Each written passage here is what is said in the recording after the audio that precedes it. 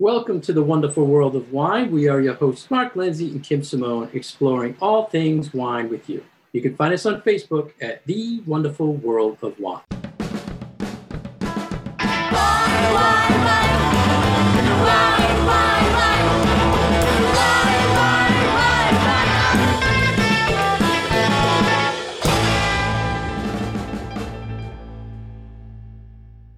Hello again, everybody. Thank you for joining us on The Wonderful World of Wine. We are Mark and Kim. How are you today, Kim? I am really good, and I'm really excited for these articles that we're going to be talking about today because they are all in my geeky zone. Yeah, so right away you gave away now that people know it's bubbly coming up. Oh, so maybe a little bit. We don't have to spend that much time on that one. All right. Well, everybody knows I love my bubbles. First, there was an article in Forbes, Kim, a little geeky, but I think it's something people should know about in the wine world. And it was all about yeast and does it matter where it comes from? And basically in wine production, you have the grapes, which is the sugar source, and you add yeast and then it becomes alcohol or wine, right? So many people probably don't know this, Kim, but there are two different versions of yeast that winemakers can use. And that's natural, which is present by nature on the grapes, or a cultured yeast. Right. So how would you like to scare our listeners, Kim, about yeast? I am not going to scare our listeners. I'm going to make them very excited about this because I feel like a great way to conceptualize this idea is not to be scared about these two different types of yeast, but to think of them in terms of baking bread. Now, there we go. I knew you were going to bring it to food. So. Of course, good. It's yeast. I'm going to go to bread. Good. One of the major activities that a lot of people took up during the pandemic was baking, and specifically sourdough bread baking. And I like to equate what you get from sourdough bread versus what you get from adding a packet of dried instant yeast to your dough. And how do those breads turn out differently? Or how do you make them in a different way? So sourdough, where you have a starter that sits on your counter and you have to feed it regularly or else it gets gross or dies on you. The starter is the natural. So the starter is the natural. So it is collecting yeast and good bacteria from the air, from your hands, from the atmosphere. It eats the flour, it bubbles away, it's very happy.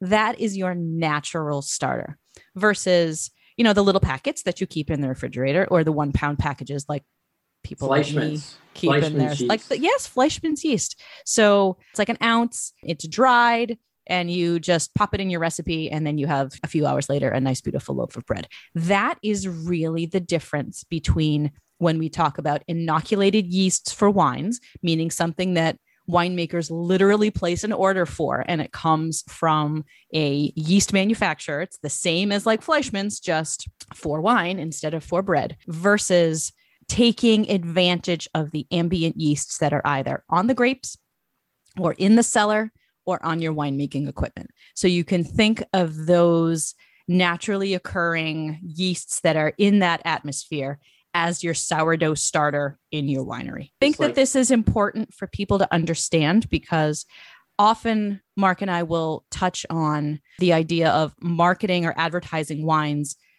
in a way to try to confuse or scare the consumer. And we've talked about this with clean, quote unquote, wines, zero sugar wines. And one that I've been seeing lately is that real wine should only be naturally occurring yeast and grape juice. And that's it.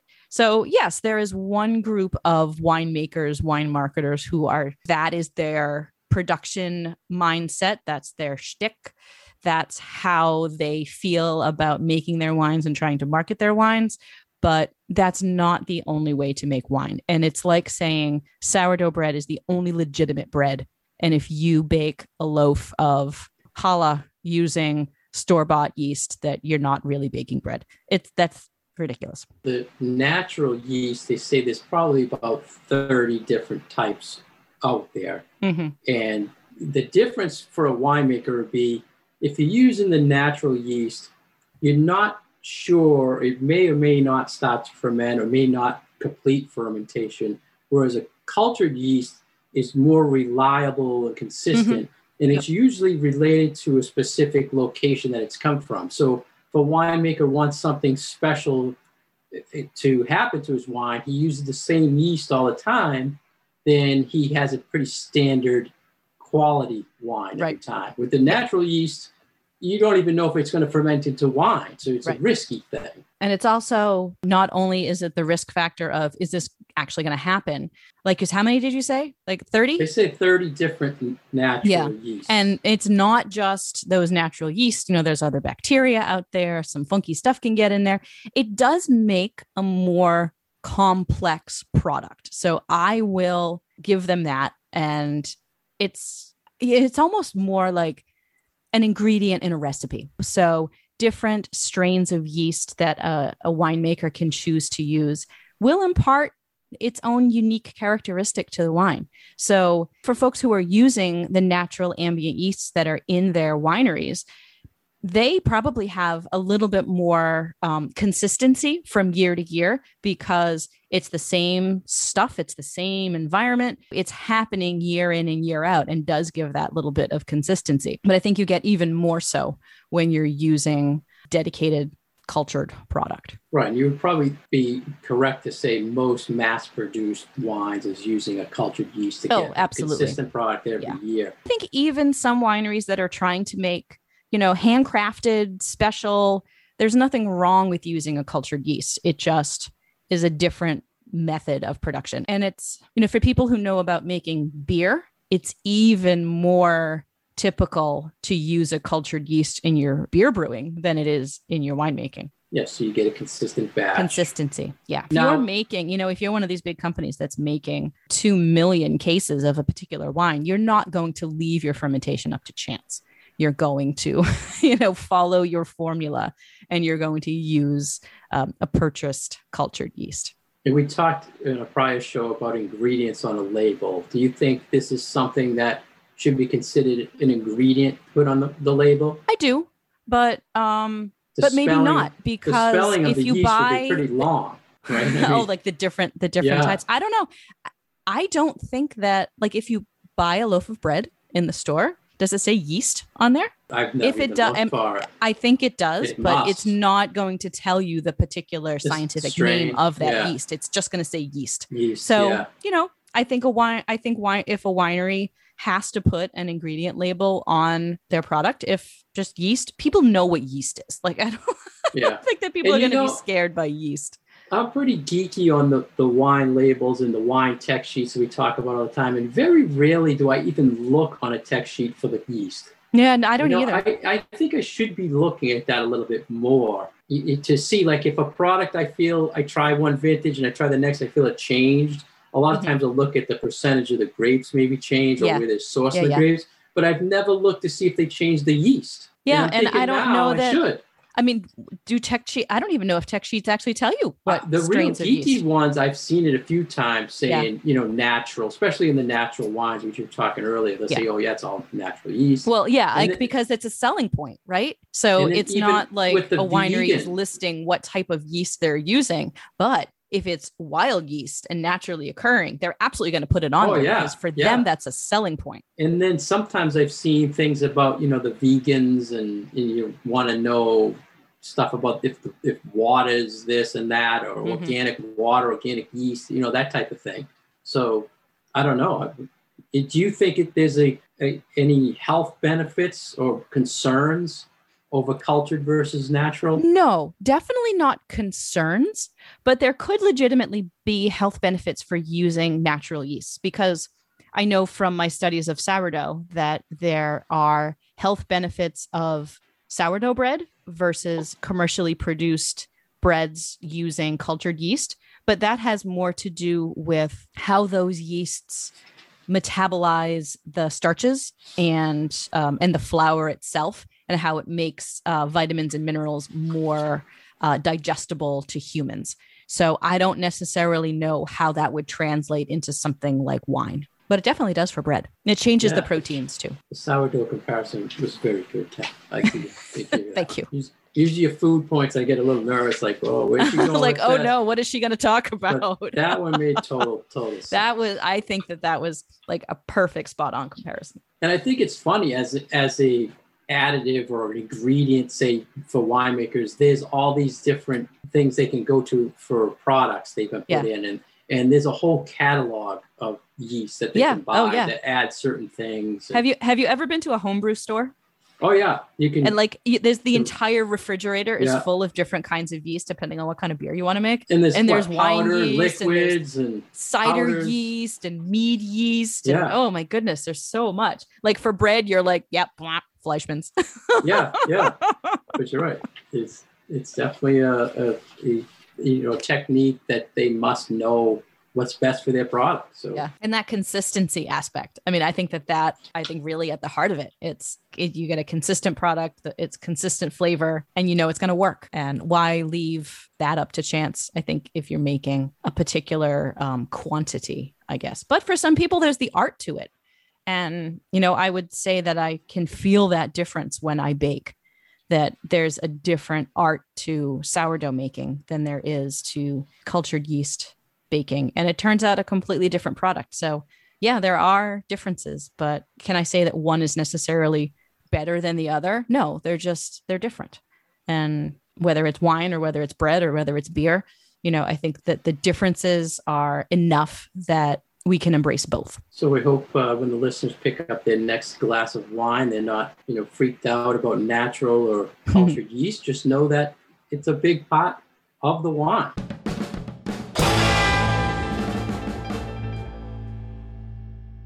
You're listening to The Wonderful World of Wine. We are your hosts, Mark and Kim. You can find us on Facebook at The Wonderful World of Wine. If you'd like more information about Mark, you can visit his website, franklinliquors.com. And for more information about myself, you can find me at vinitaswineworks.com. And we just had a wonderful conversation about yeast, and now something that also impacted by yeast, and that is my favorite topic, sparkling wine. And we have a little article here about the do's and don'ts of drinking sparkling wine. And I have to say, Mark, sometimes I get really, really annoyed with articles like this. Like, okay, there's a limit to how much we should be telling people, you should do this, you shouldn't do that, you should do this, you shouldn't do that. I just would like people to enjoy their glass of bubbles. Well, yeah, but there's some bubbly etiquette. You want to do things the right way. You got to open it the right way. You got to serve it the right way. So, I mean, I get where you come from, but it's, I thought these were good tips, and we'll go through them and see what you think is meaningful and what you think shouldn't have to be mentioned all the time. How about that? And I just want to mention the name of the site that we found this from. It's called onthesauceagain.com, which is quite a creative name. We get news from everywhere, don't we, Kim? They do. Everywhere. Yes, absolutely. So the first one is that you should be serving champagne in a wine glass. Now, I do sometimes drink champagne out of a wine glass because for all of the reasons that they mentioned in this article, it's that champagne or other sparkling wines is first and foremost a wine. So you want to get both the flavor and the aroma of that wine as much as you possibly can while trying to preserve some of those bubbles. So the argument now, and this is the trend for drinking champagne and other sparkling wines, is that you now drink it out of a regular wine glass. You don't drink it out of a flute. You don't drink it out of a coupe.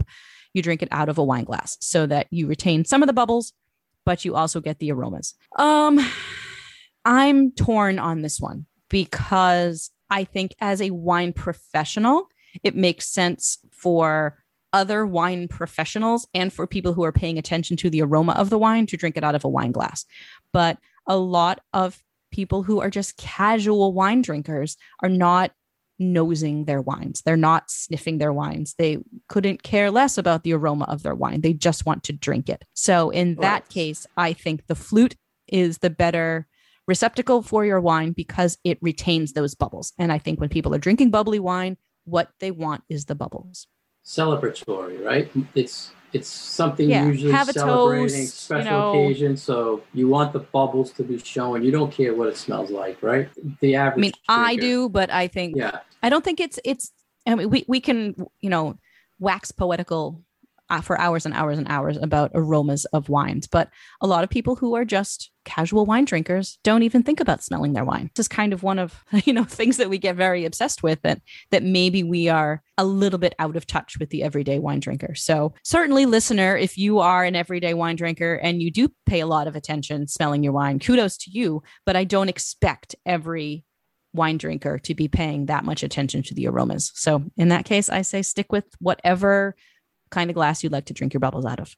One of the good things I thought they mentioned about the glass was to say, don't chill the glass. Some people every once in a while put a glass in the fridge or the freezer, ice it up. Mm-hmm. And they actually put a number saying if you chill a champagne glass, it actually adds 0.5% water to the sparkling wine. Because of the condensation. Yeah. That was an interesting little tip. Yeah.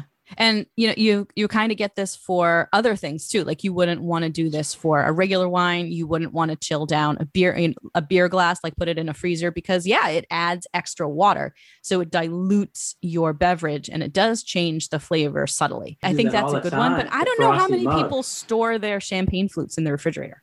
Yeah. I don't know any, beer mugs is very common, but I don't see people doing that with their wine glasses, but it was a good tip. And it also makes sense from the point of view of bubble retention too. So if you have ice on the inside of your glass, your champagne is not going to bubble appropriately. And I think even more than the dilution factor, you don't want to lose those bubbles. Like that's the beauty and a lot of the fun of these wines is those bubbles. So you don't really want to do anything that will make those bubbles disappear too fast. We're talking about bubbles. They also said don't chill the sparkling wine in the freezer because too cold removes bubbles from the sparkling wines. But that's only when you drink it that cold. So it's not so much that you can't chill it in the freezer. It's that you shouldn't drink it directly from the freezer. Right. Now, I've been known to chill my champagne in the freezer. Right?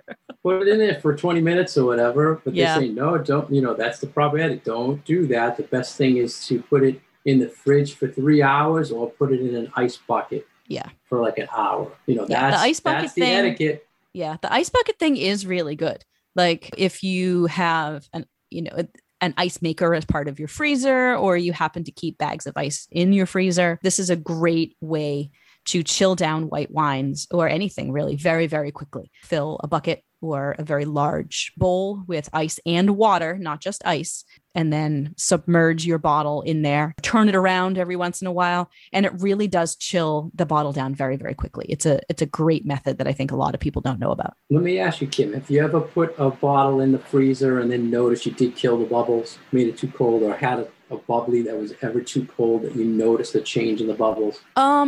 Yes, but I don't think it's from putting them in the freezer. I actually think sometimes they get too cold by keeping them in that ice bath. So I think it's been at professional tastings where sometimes, the person who's pouring will keep their sparkling wines just in an ice bath for the whole time. And sometimes it loses the bubbles and it really mutes the flavors. No bubbles at all? Or does it make bigger bubbles than finer bubbles? Not so much a difference between fine bubbles and big bubbles, but just fewer bubbles. Just not the effervescence that I would expect. See, that's which is the total opposite of drinking your bubbly wines too warm. Because I think we've probably all experienced the thing that happens when you open up a bottle of sparkling whatever, be it Prosecco or Cava or champagne, and it's not cold enough. And it overflows and you pour it into your glass and it's just everywhere, chilling your Prosecco to a really nice, cool temperature. Not only does it taste better, but it's less messy. Well, that's a good lead into the next, what I thought was a safety tip that they gave, which was really good. It said, twist the bottle when you open, not the cork. So you hold the cork or block the cork and twist the bottle when you open it to open it. And I think this is one of the best tips to give when you're talking about sparkling wine. Yeah, I think we've all probably run into the situation where a cork has come out of the bottle a little too fast. and has taken us by surprise. But again, a lot of the time that happens when the wine is still just a little too warm. But you do have to remember that this is a bottle of wine under pressure and take the appropriate safety steps so that nobody gets hurt. That's why I like to put a towel over the top too. Yeah, just because if you put a towel over the top, see, I don't consider this us telling people what to do, more like tips to have a better time and a safer time. If you put a towel over the cork when you're opening it, even if it flies out of there before you expect it to, at least it will be contained in the towel. And so you have much less of a chance of hurting somebody or blowing out a light bulb. And next, Kim, they were saying, don't fill the glass all at once, which has to do with pressure and the bubbles. If you notice you pour it, there's a head of foam or bubbles. You want to go nice and slow. Pour a little, let it foam a little, let the foam die, and then pour it again. So do you agree with that as far as etiquette, Kim? Well, you don't even use a glass, right? Etiquette, though. Hey, now. Straw. Hey, I have to share that bottle with other people. No, but I feel like that's just sort of common sense, because you waste it. It just all starts overflowing. Yeah. Filling with foam. Yeah. And the next one is more of a suggestion that we generally tell people with wine in general, which is hold your glass by the stem and not by the bowl, because the heat of your hand will warm up the wine. So sometimes that's beneficial. If you have a red wine that is too cold, put your hand around the bowl, and warm up the wine just a little bit, because that will help. But for something like champagne or white wine in general, if you are meant to be consuming it on the colder side, you don't want your body heat to be taken away from the heat, from the chill of the wine. Nothing more to say on that, Kim. Hold it the right way. But any wine glass the same. The next tip was one of the things you always suggest, Kim. Use a champagne stopper to preserve. After you taste it a little, you want to keep it fresh. Buy a champagne stopper. Yeah, these are key. And you can get these at any liquor store. And they're really different than other types of stoppers because they have a two-sided hinge that will clamp over the lip of the bottle, and they will keep the pressure in the bottle, and they will keep the bubbles in there so that you can enjoy your bubbles for a couple of days. I like to make champagne cocktails. So I often will have a bottle of bubbly in my refrigerator so that should I be struck by a champagne cocktail whim, I have that bottle open. But I'm not going to drink that entire bottle. Did you see the big news, Kim, that the Coravin came out with a champagne gadget now? Oh, I did not see that. Just released that would be great because, yes, at our wine school, we use an awful lot of sparkling wines. That's exactly what they're toting for restaurants or Thank you schools. For that little bit of intel. That's great. Put it on your Christmas list. I just might have to. Yeah. But it is nice to have a special kind of stopper for champagne, because otherwise you're just going to lose all the bubbles. Like the flavor is still going to be there, but sometimes it's that bubble that you want to add. So this is the next great level. To have a couple of these in there. A stopper and then you can, puncture it and get a sample out anytime you want and retain the pressure. So finally they did that. I think it's just like when they have a special cap for the screw top wines. The screw caps, yeah. It's going to be a special stopper that you can somehow puncture or something. Yeah. Well, I can't wait to see what that's all about and give it a try. The next bubbly etiquette thing they said, Kim, is do not fluctuate the storage temperature of a sparkling wine. Keep it at a consistent temperature. But this you do for any wine. Right, which is a common tip for all wines. And going with that, they said limit the time stored in the fridge. Now, I've always heard if a long-term cold storage, like in a fridge, it shrinks the cork eventually, allows air in, reduces the bubbles. So it is all about the refrigeration drying the cork. I think it's twofold. I think it's the dryness of refrigerator air. So it will, like you said, shrink the cork, and then air will be let in or those bubbles will be let out. But I think it's also the vibration of a refrigerator. So if you've got your wine in just a regular old refrigerator, as it cycles on and off, it shakes a little bit. And over time, all of that shaking will destroy the bubbles as well. But a designated wine fridge is built differently. So because wine fridges are made specifically for wine, they don't cycle on and off the same way that a regular fridge does.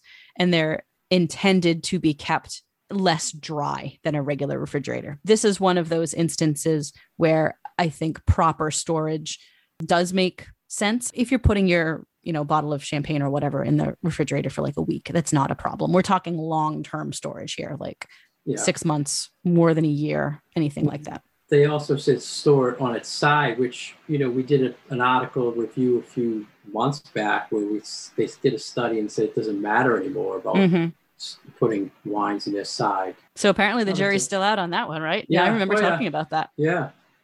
The next tip they were saying for bubbly, can remember to check the labels for the sweetness. Remember the sweetness levels given for sparkling wines. And one of the things I think is most misunderstood in bubbly is brut and extra dry. People don't know that brut is drier than extra dry. Right. So, because that terminology doesn't make sense. Right. But it makes sense if you know the entire list. So most people don't know that there's that drier level just above brut called extra brut. Yeah. So, and that a sec champagne is actually sort of sweet. So if you technically in English, it would be technically a dry champagne. So if you think that extra brut is drier than brut, then extra dry is drier than dry. Yeah, so it's definitely something lost in the translation between French and English. Yeah. The other day I just discovered an extra brut Prosecco, which... Oh. Yeah. A Zonine producer, I thought it was just a brut, and it was actually an extra brut, which I thought was a rarity in the... And that's interesting for Prosecco too, because usually you get the extra dry level is far, far more common than anything drier. So that's very interesting. Extra dry is the most popular Prosecco sweetness levels. Next, Kim, they said Magnum. Oh, did you have more on that? I'm sorry. No. That's really great to know. The next, they were saying that Magnum bottles, or 1.5 liter above, I guess, bottles, better for aging because of the surface area. Better bottles, they age better long term. As is for other wines as well. Right. The larger your bottle, the longer it's going to age and the more gracefully it's going to age. I remember seeing an article about a restaurant in New York City, Cote, that all they serve is 1.5 Magnums. Wow. Their wine list is all Magnums. I would advise people, though, that for those larger format bottles of champagne, they are a lot harder to open. A lot more pressure. Just keep that in mind. The pressure is the same. It's the same, right? The pressure is the same, but it's it's harder to get your arms around it. It's harder to open. It's a little bit more difficult. They say block the cork with your thumb, and the cork's like the size of Budweiser can. It's like you need to have a buddy to help you open it so that they can keep their hands on top of the cork, and you're going to turn the bottle. So yeah, it's a two-person. Look at the bright side. It prevents you from drinking a Magnum bottle of bubbly a night. Because you got to have friends with you to open it. Yeah. Perfect for New Year's Eve. And the last bubbly etiquette tip I thought was really good. Don't just drink to celebrate. And you mentioned this a million times, Ken. This bubbly is a great food wine. So don't just hold it back for a special occasion. Try it with food. Especially salty, fatty, and fried foods. Excellent with brie cheese. Excellent with French fries. I was just talking with one of my salespeople, and he was telling me he's on this bubbly kick because this time of year, he just wants something light and refreshing to clean his palate when he's having light, summery foods. So, I mean, this goes right along with that. Yeah. Now, you started the article, Kim, talking about yeast. We just talked about yeast. Is there any etiquette or anything you think about yeast, bringing yeast into the article about bubbly? I think that's more of like a Champagne 102 kind of thing when it comes to yeast. So that once people start understanding how different producers taste side by side, so like why or how your Moet tastes different from your Veuve Clicquot, tastes different from your Taittinger, tastes different from your Bollinger, then I think yeast can really play a part in the conversation because some champagnes are more yeasty, less yeasty. It is all about the production of champagne and how it's made and how much time that wine actually sits with that yeast. But I will tell our listeners, even though I know I brought it up a number of times, that if you want something that doesn't necessarily have that sort of bread dough, toast kind of flavor to it, then go with Prosecco. Go with some other sparkling wines from other parts of the world that don't necessarily have all that aging time that a lot of champagnes do, because it's the age that's going to add that yeasty, toasty note to it.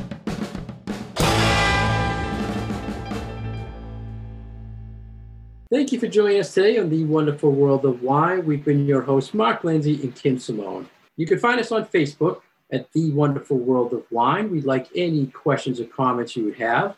Every week, you're listening to us on WFPR FM 102.9 in Franklin. Our past episodes are on SoundCloud and iTunes. Cheers.